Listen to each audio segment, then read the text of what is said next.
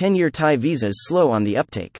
Reports from official Thai sources in Bloomberg suggest that around 400 applications or expressions of interest have so far been received for the new 10-year LTR, long-term residence, visas. The actual applications are handled by the Board of Investment, BOI, although officials there have not yet commented publicly. Pre-launch publicity had indicated that inquiries could be made at immigration bureaus or Thai embassies abroad, but feedback has been scarce. A call to the immigration hotline clarified that inquiries had been scattered. Almost half the applications since the launch on September 1 have been from the United States, China and the UK, with retirees being the principal group. Provided they are aged at least 50, the application process is straightforward provided they can prove a regular income of at least 80,000 baht, £2,000, monthly. Some of the benefits are shared with the elite visa, popular with retirees, including fast track at airports.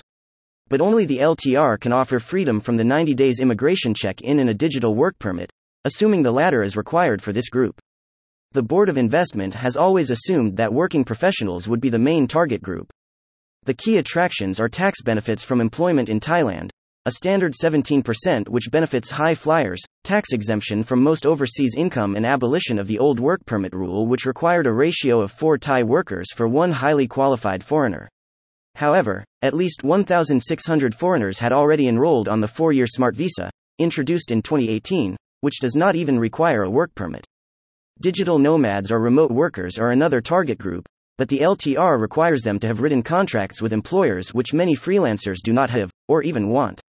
It is likely that many nomads will continue to rely on Thai tourist visas, unless the Immigration Bureau changes its standoff policy, or they will choose countries with fewer bureaucratic hurdles and more concrete advantages such as a second passport or freedom from taxes.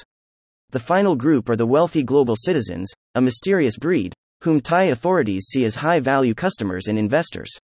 The LTR certainly offers some advantages not available in other visa choices. The issue is whether they are substantial enough for 1 million anticipated enrollers.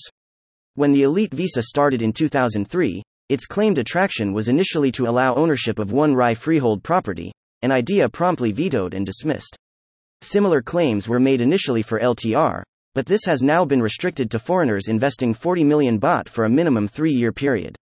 It may be 2026 before the first enrollers find out for sure what they can actually do. The government has said it hopes its latest measures to promote investment, including a long-term resident visa launched this month, will draw more foreign investors later this year. Overall investment applications are expected to drop by 22% to 500 billion baht, $13.76 billion United States dollars, this year after a first-half slump. Thailand has been promoting high-tech sectors and supporting electric vehicles to maintain its status as a regional auto production base. According to the Board of Investment, BOI, Thai and foreign investment pledges in the January to June period slumped 42% to about 220 billion baht, due mainly to a large power plant project last year. More news about Thailand.